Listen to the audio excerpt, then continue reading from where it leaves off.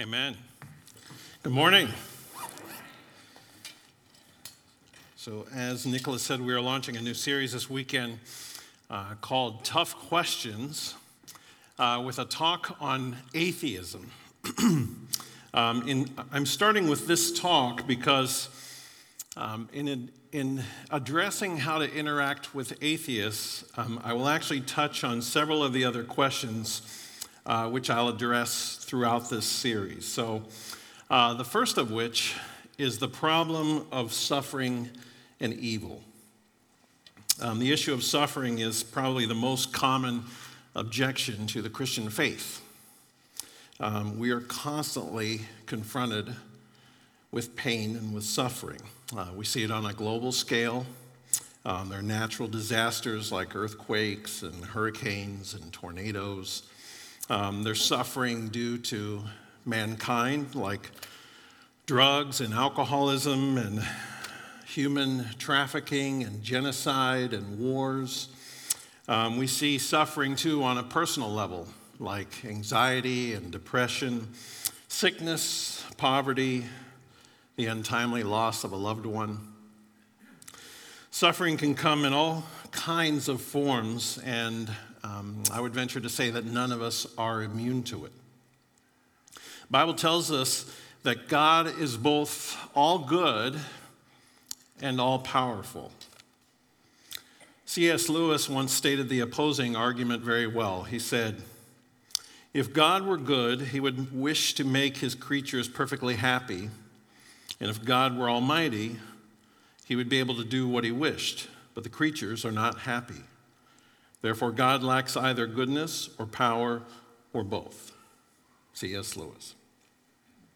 So the answer to the problem of evil and suffering lies in both our greatest blessing and our worst curse, which is our capacity to make choices. God has given us free will. He has given us the freedom to decide how we will act, and he has given us the ability to make moral choices. This is one thing that sets us apart from the animals, but it is also a source of so much pain in the world. People often make selfish, self-centered, and evil choices, and whenever that happens, people get hurt. Ultimately, sin is selfishness. I want to do what I want, not what God tells me to do. And unfortunately, sin always doesn't just hurt ourselves, it hurts others. God could have eliminated all evil from the world by simply removing our ability to choose to do evil, right? He could have made us puppets, like marionettes on strings. By taking away our ability to choose it, evil would vanish, right? But God does not want us to be puppets. He wants us to love him and to love each other because we voluntarily choose to do so. Love is not genuine if there is no other option. God could keep tyrants from making war. He could keep drug dealers from dealing drugs. And human traffickers from trafficking by removing their ability to choose their own will instead of his. But to be fair, God would also have to do that with us as well. You and I aren't tyrants, not drug dealers or traffickers, but we do harm and we hurt others with our own selfish decisions and our actions. The Russian novelist Alexander Solzhenitsyn once wrote this. He said, "If only there were evil people somewhere insidiously committing evil deeds, and it were necessary only to separate them from the rest of us and destroy them. But the line dividing good and evil cuts through the heart of every human being. And who is willing to destroy a piece of his own heart?" So in a world of free choices, we rarely want to accomplish God's will. Doing our own will is much more common. In heaven, God's will be done perfectly, right? That's why there will be no more sorrow, there will be no pain, There will be no evil there. But this is earth. It's a fallen and imperfect place. We must choose to do God's will every day. It's not automatic. This is why Jesus told us to pray, "Thy will be done on earth as it is in heaven." The Bible explains the root of evil. John 3:19, and I like the way the Message paraphrase says this. This is the crisis we're in. God light streamed into the world, but men and women everywhere ran for the darkness. They went for the darkness because they were not really interested in pleasing God. We're far more interested in pleasing ourselves. And this is, of course, sin. And all suffering is a result of sin, either directly as a result of my own sin or the result of someone else's sin, or indirectly as a result of living in a fallen world, where all of creation has been corrupted by the sin of human beings. So one of the comforting things that Christianity offers that no other religion does is this idea of a God, our God, being a God who suffers alongside with us. John Stott, a Christian author and leader, once said, "I could never myself believe in God if it were not for the cross." So God is not a God who is immune to suffering. He's not looking on like some impassive observer far removed from the suffering world.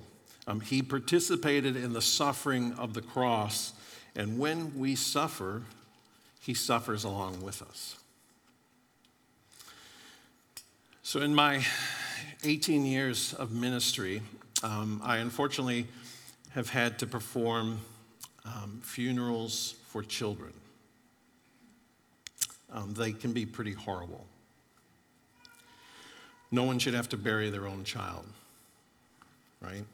Whenever I have done such a funeral, I try to think, like, what would it be like to lose my son, like my only son? We only have one child. And how difficult it would be to have to go through that. But here's an interesting thing.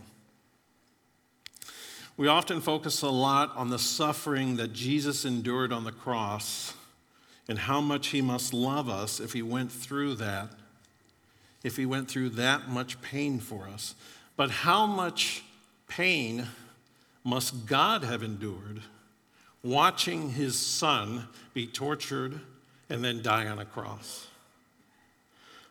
So as horrible as it must have been to die on the cross, frankly, I would rather go through that myself than have to watch my son go through that. John 3:16, "For God so loved the world that he gave his one and only Son, that whoever believes in him shall not perish but have eternal life." A perfect God with the perfect capacity to love went through the worst torment that can be endured, allowing his son to die a horrible death for the salvation of mankind. When we suffer, God suffers with us. He has been there. Now maybe you're thinking, well, yeah, he can relate, but why would he stand idly by and watch us suffer? Right? These are the tough questions. If he can do something about it, why wouldn't he? So maybe you're familiar with the analogy of an infant getting his vaccine shots. Mom and dad hate to hear him scream and cry at getting the shot, but they know it's a momentary pain that will prevent worse pain down the road. It's not a perfect analogy, but sometimes God uses pain and suffering to teach us something, to learn to comfort others who are going through something similar, to shape our character, to test us and show us what we're made of, to lead us to repentance and salvation, to inspire others, to prepare us for eternal glory, to prevent us from becoming too proud, to promote the advancement of the gospel in the lives of others, and to allow us to become more like Christ himself. And the suffering we endure in this world will pale in comparison to the everlasting joy that we will have in heaven, right? Even though the pain in the moment can seem to never end, it feels like this is going to go on forever. The span of our lives is but a grain of sand on the shores of eternity. Right? Paul said in 2 Corinthians chapter 4, verses 16 through 18, he said, "That is why we never give up. Though our bodies are dying, our spirits are being renewed every day. For our present troubles are small and won't last very long. Yet they produce for us a glory that vastly outweighs them and will last forever. So we don't look at the troubles we can see now. Rather, we fix our gaze on things that cannot be seen. For the things we see now will soon be gone, but the things we cannot see will last forever."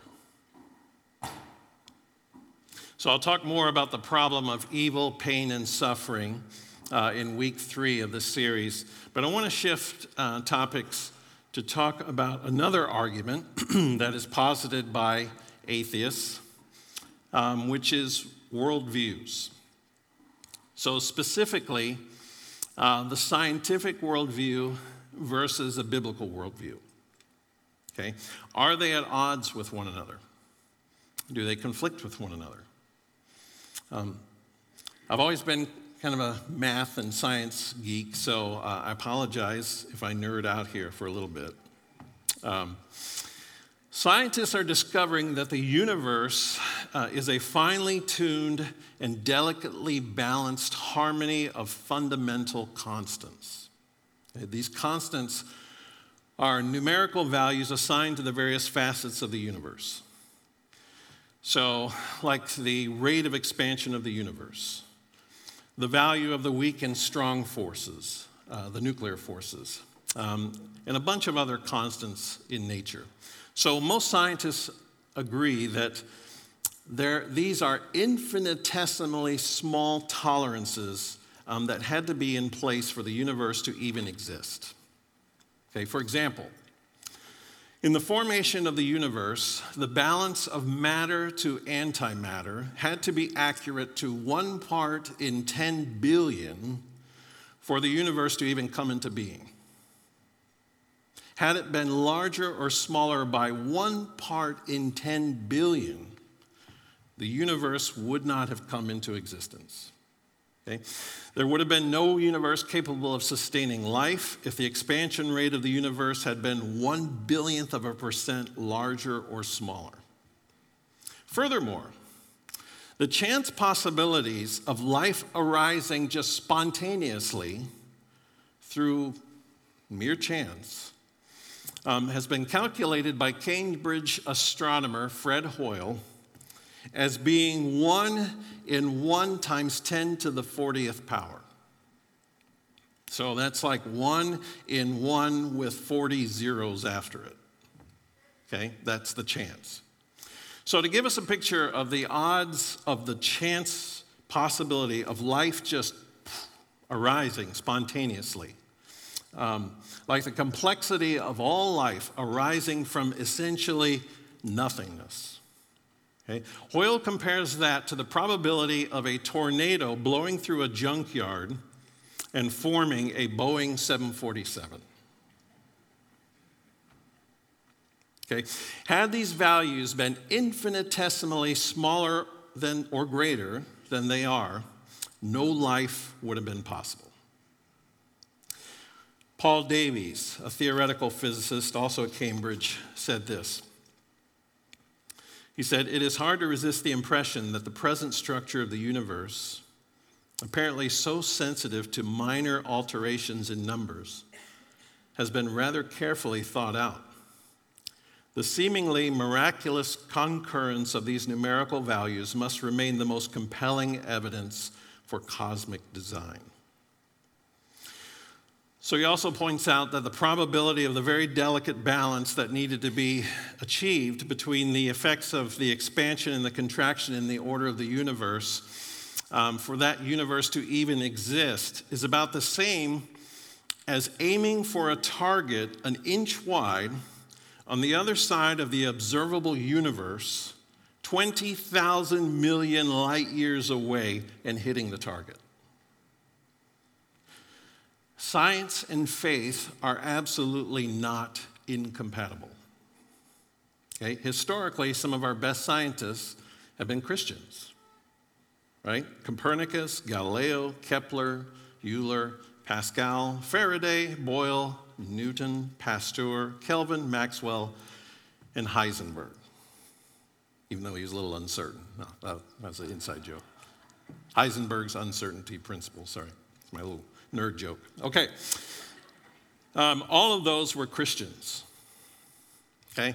Sir Isaac Newton, you know him if you had to take physics or calculus in school. He actually believed in the inspiration of Scripture. Okay. In addition to the scientific books that he wrote, he also wrote theological books. And he regarded his theological books as being more important. So to think of this more broadly, science is great at asking the questions of how and when. But theology is better equipped to answer the question of why and who. So here's an illustration of what I mean. Suppose I were to show you a cake, and I had all kinds of learned men and women analyze the cake for me. So first off, let's say a nutritionist comes out, and he talks about the nutrients and the fat and the calories in the cake. There's a lot of fat and calories, not so many nutrients, right? Then a chemist comes out and analyzes the cake and says, well, that's fine, but we really need to get down to the basic chemicals in the cake, right? Then a physicist comes out and says, well, yes, but we need to go even deeper and look at the cake on an atomic and maybe even a subatomic level, okay? Then a mathematician comes out and says, ultimately, we need to understand the fundamental equations governing the cake, right? The equations that describe the motion of all the atomic and subatomic particles of the cake, okay? We need a governing equation, okay? And they finish, and it's a wonderful analysis of the cake. We know a lot about the cake. And then I ask them, ladies and gentlemen, I've got one more question for you. Tell me, why was the cake made? And none of them can answer my question, right? And then comes out my wife, Jackie, who made the cake. She's not a scientist, she is not a mathematician, but she can answer the question. It is only when the person who made the cake is prepared to disclose why they made the cake that they'll ever understand the purpose and the meaning behind the cake. Okay? No amount of scientific analysis can answer that fundamental question. Then my wife says, I made the cake for our son because this week is his birthday. It's not, but it's just my analogy, okay? There's the answer. No amount of scientific analysis will tell you why it was made unless the Creator chooses to speak. The fantastic thing is that the Creator has spoken. First through the Word of God and then through Jesus Christ himself. Okay? I'll dive more next week into the discussion of the intersection of a biblical and a scientific worldview. But I want to switch gears again and discuss another argument that is often posed by atheists. And it is called the incoherency of God. The incoherency of God. So the argument goes something like this. Think for a moment about the word God and what that refers to in the Christian faith. Okay, so consider these two sentences. God made the heavens and the earth, and Roger made pasta and salad. Okay? What is God in the first sentence supposed to stand for? Like, what is the referent to which that term is to be identified? Okay? Now, compare that with Roger, right? Someone can ask, like, who's Roger? And I can say, well, that's me. Okay? Now we go back to the word God. How do we know that anything that we could point to, or we could literally see, or observe, or experience, wouldn't be God? It'd be some kind of temporal something that you couldn't detect. Suppose we say that God is the transcendent being.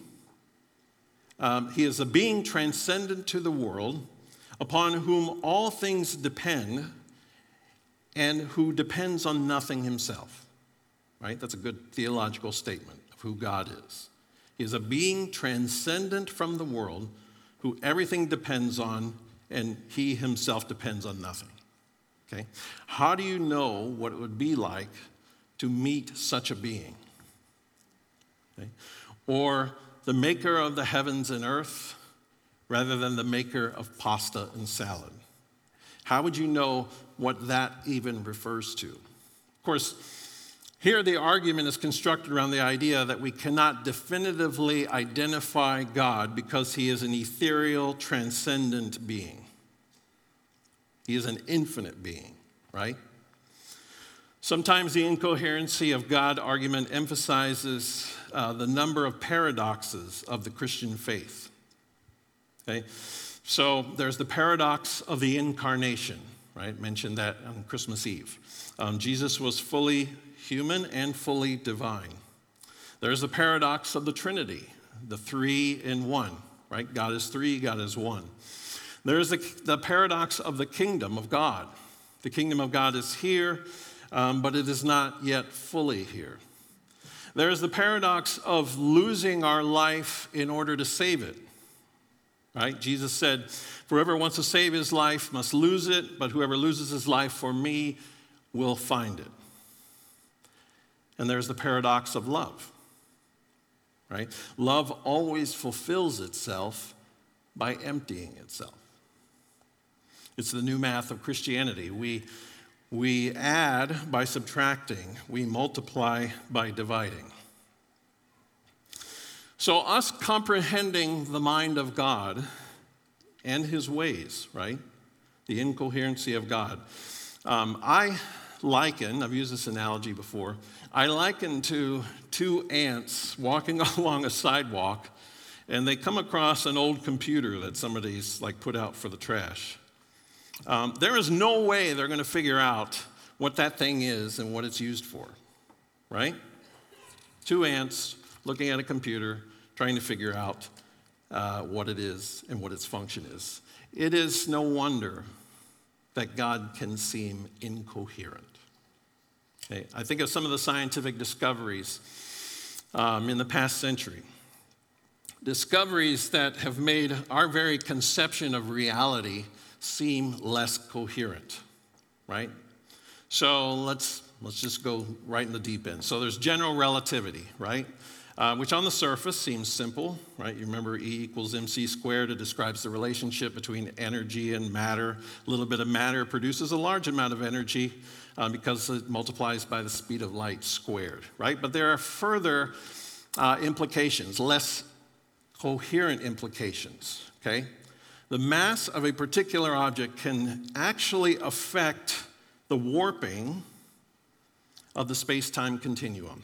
Okay? So the most famous example of this is the black hole. You've heard of black holes. When a star collapses in upon itself, it becomes so dense that its gravity is now so strong that not even light can escape its grasp. Right? That's the fundamental definition of a black hole. So apparently the laws of physics break down as one approaches the singularity that is the black hole's center. Okay? For one, space and time no longer appear to be fixed. Right? So let me give you an example. If I were in a spaceship flying into a black hole and you were to watch me from Earth, it might take me a few hours to reach the center, but from your perspective, it would appear as if I slowed down and almost stopped, like right where they call the event horizon of the black hole, and I would just kind of be hanging there in the sky for like decades before I eventually disappeared. If I could somehow escape the grasp of that black hole's gravity, which I couldn't, right? But let's say I could, and I came back to see you, you would have aged many, many years, and only a few hours maybe would have passed for me. Right? Incoherent? Yeah, it's crazy. Let me give you another example. Okay? It has been commonly accepted that we live in a world with 4 dimensions: length, width, height, and time. Right? However, in the 80s, a new mathematical model for theoretical physics came into being called string theory. You may have heard of this. It showed how all the particles, all the energy of the universe could be constructed with one-dimensional strings, infinitely small building blocks that have only the dimension of length. No height, no width, just length. Okay? And further, string theory suggested that the universe is made up of multiple dimensions. Okay? There are 3 commonly accepted theories. One, that space-time has 10 dimensions. Another that says there are 11 dimensions. And there is a third that posits that there are 26 dimensions. 26 dimensions. Okay? I've always been fascinated by physics and math, and one of my favorite books growing up was Edwin Abbott's book called Flatland. He wrote it in 1884, Flatland, Edwin Abbott. The story is about a 2-dimensional world whose inhabitants are geometric figures. Okay, so it's written in 1884, all right? So women are lines, men are regular polygons, right? With various numbers of sides, right? The number of sides is sort of like your social ranking. You know, the people at the top would be like circles because they have like infinite sides. And so the narrator of this story is a humble square, okay? So the narrator is visited by a creature he can't even comprehend, a 3-dimensional sphere, okay? Remember, this is a plane. This whole world is a plane. It's a 2-dimensional world. And a 3-dimensional sphere interacts with a 2-dimensional world, okay? This square cannot even comprehend what he's seeing, right? So if you think about it, sphere first interacts with the plane. All the square sees is a point. Point becomes a circle, an expanding circle, a diminishing circle, point, and then gone again, right? Blows his mind, all right? So the sphere visits Flatland at the turn of each millennium to introduce a new apostle to the idea of a 3rd dimension in the hopes that eventually they can educate the population of Flatland to the existence of this space land, a 3rd dimension, right? So after the square's mind is open to the idea of new dimensions, he then tries to convince the sphere of the theoretical possibility of even further dimensions. Okay? Ironically, the sphere can't even wrap his mind around that possibility, and so he returns the square back to his home in Flatland. The square tries to tell others of this 3rd dimension, Spaceland, but he finds it difficult to convince anyone that it exists. Eventually, the square is thrown in jail. And then he spends the rest of his life trying to explain this third dimension to his brother. That's Flatland. So I don't think it is an exaggeration to say that the sum total of human knowledge compared to the knowledge of who God is about like comparing a drop of water to all the oceans of the world. Of course, God can seem incoherent, right? 3 trillion years from now in heaven, we will be learning new things about God. He'll be creating new things. We don't even think about that. We sort of think of like the world now is the world in heaven just without pain and suffering and stuff, but he's a creating God.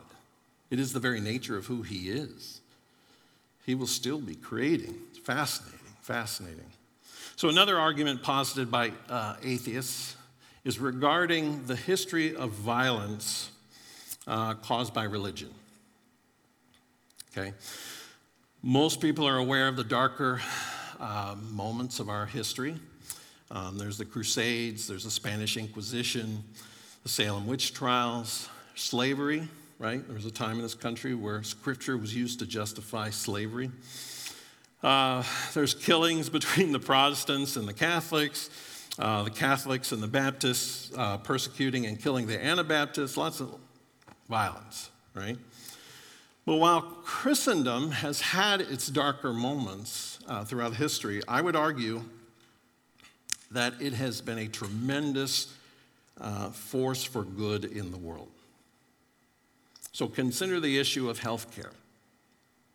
Prior to Christianity, the Greeks and the Romans really had little or no interest in the poor, the sick, and the dying. But it was the Christians who began to institutionalize health care and began building hospitals. The first hospital was built by St. Basil in Caesarea in 369.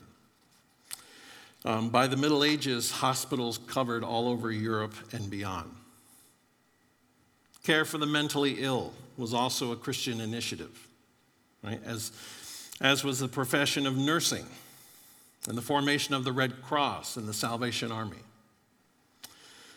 Also, the concept of public education first came from the Protestant reformers. The rise of the modern university is largely a result of Christian educators. Then there, of course, the many achievements of Christians in art and literature and music. Da Vinci, Michelangelo, Rembrandt, Bach, Handel, Brahms, and so on and so forth. And I would argue that the most important benefit of Christianity throughout history would be the millions of lives that were transformed because of an encounter with the risen Jesus. Right? Changed lives that resulted in changed families, they resulted in changed neighborhoods and changed societies.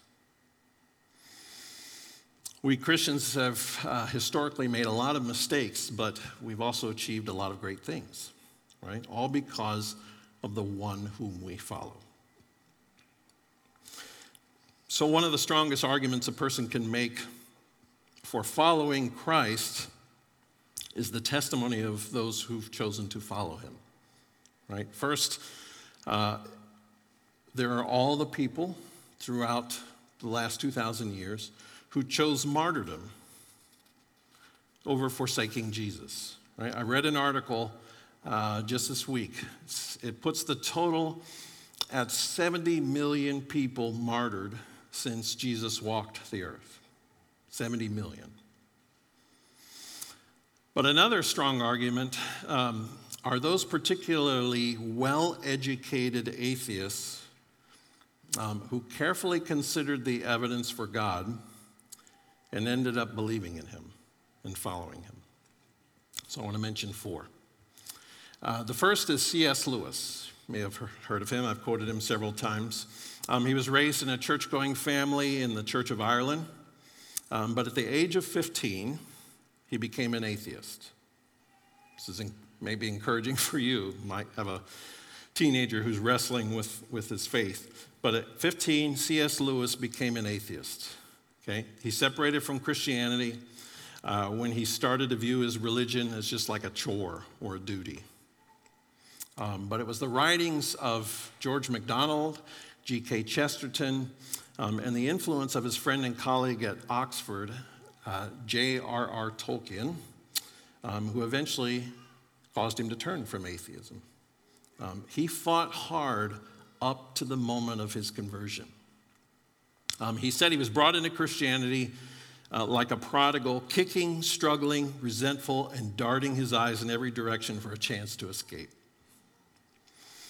So, of course, we know Lewis came to faith in Christ. He went on to become one of the best Christian writers and one of the most famous apologists, defenders of the faith. Okay. Next on the list is Anthony Flew. He was an extremely strong advocate for atheism. Okay. He was one of the most published, most renowned atheists of the past half century before his death in 2010, Anthony Flew.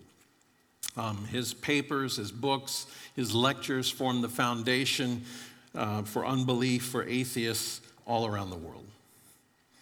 But in 2004, 6 years before he passed, Flew admitted that he had made the conversion to deism, not Christianity per se, but definitely believing in some kind of intelligent design, implying an intelligent creator.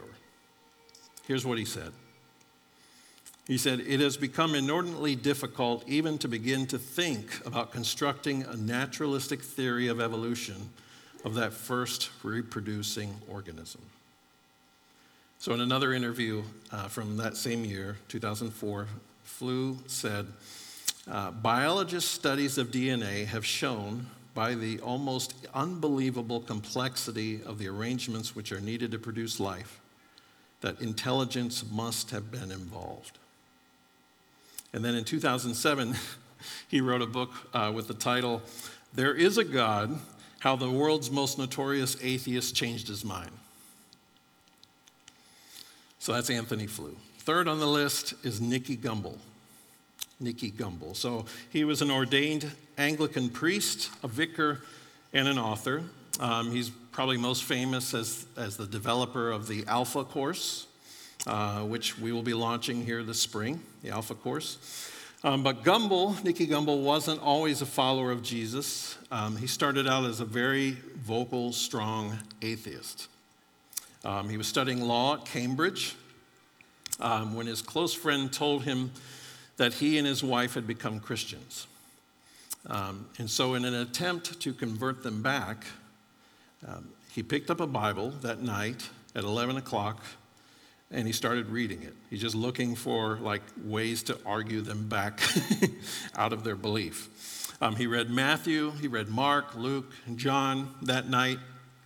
He kept reading the next day and the following, and you know how it ends. Of course, in the process of all that reading of the New Testament, he came to faith in Jesus Christ. That is the power of the Word of God. So after graduating, he practiced law for 6 years. Then he went back to school, this time to Oxford, to study theology, and eventually became an Anglican priest, a vicar, and he went on to create the Alpha Course, which is literally done all over the world. Fourth on the list, you may have heard of this person, prolific author, Christian author, Lee Strobel, who received a journalism degree from the University of Missouri. He then went on for a law degree at Yale and became a journalist for the Chicago Tribune and other newspapers for about 14 years. This is what he said. It's a little bit of a long quote, but I think it's a really good one. It says, "I was an atheist for most of my life. I thought that the idea of an all-powerful, all-loving God was just silly. I learned in school that evolution was where life came from. So what do you need God for? How did I become a Christian? My wife's conversion to Christianity, which deeply troubled me at first, resulted in a lot of positive changes in her attitudes and behavior, which I found winsome and intriguing. She invited me to a church where I heard the gospel explained in a way I could understand it. While I didn't believe it, I realized that if it were true, it would have big implications for my life. So I decided to use my journalism experience and legal expertise to investigate whether there was any credibility to Christianity or any other faith system. For nearly 2 years, I investigated science, philosophy, and history. I read literature, both pro and con, quizzed experts, and studied archaeology. On November 8th, 1981, alone in my room, I took a yellow legal pad and began summarizing the evidence I had encountered. In light of the scientific evidence that points toward a creator and the historical evidence for the resurrection of Jesus, I came to the conclusion that it would have required more faith for me to maintain my atheism than to become a Christian.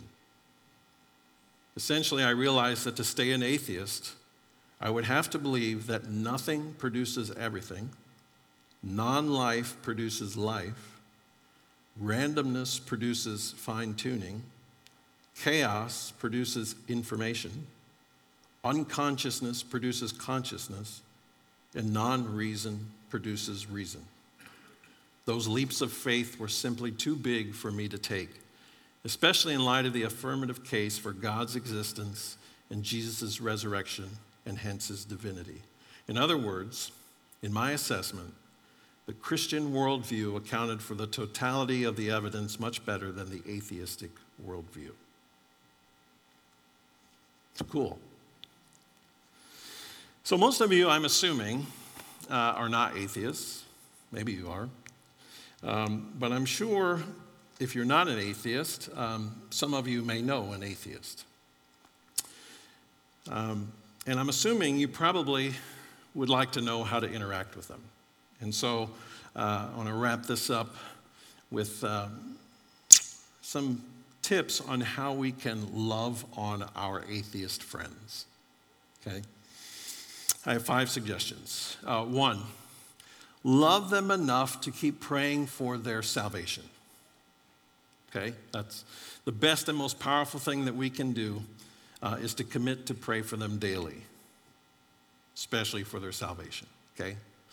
Number 2, embrace humility. Hey, we're all saved by the grace of God, right? Not through anything that we did to earn it. That is a key fundamental to our Christian faith. So the last thing we want to do to them is to view them as a project, okay? We want to just humbly show them the love of Christ, okay? Which leads to the next point. Listen to them. Okay, one of the most loving things that we can do for another person is to just listen to them, right? Give the gift of your presence and listen to them. Number 4, offer them grace. Offer them grace. In other words, don't judge them. Love on them, right? You never know.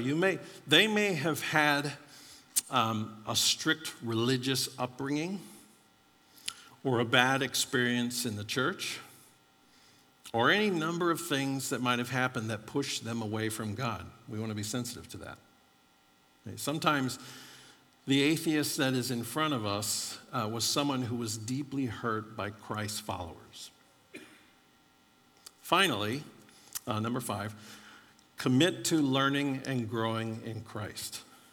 Okay? 1 Peter 3, 15 and 16 says, always be prepared to give an answer to everyone who asks you to give the reason for the hope that you have, but do this with gentleness and respect. So our spring semester will be starting the week of February 20th. If you're committed to learning and growing in Christ, I would strongly recommend you sign up for a discipleship class. Like I said, we're launching Alpha this spring. That's a great one to sign up for.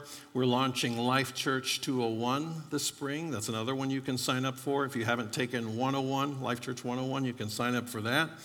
Or you can sign up for any other class or small group. Or better yet, sign up to lead a small group or class. Anyone who has taught a class or anyone who has led a small group will tell you that the leader is the one who grows the most, right? I sent out an email a few days ago with a link to sign up to lead a small group or class. If you didn't get that and you want that, send me an email and I'll be happy to forward that to you. We want to commit to learning and growing in Christ and not let our knowledge cause us to become prideful. Okay, 1 Corinthians 8:1 says, while knowledge makes us feel important, it is love that strengthens the church. Okay? We want to be the kind of people that draws people to Christ, not the kind of people that repels them. And how can we do that? It is what the Apostle Paul referred to as the fruit of the Spirit. You've heard those: love, joy, peace, patience, kindness, goodness, faithfulness, gentleness, self-control, right? These things draw people to Christ. And then St. Francis once said, preach the gospel at all times. If necessary, use words, right? And one more thing. Remember this.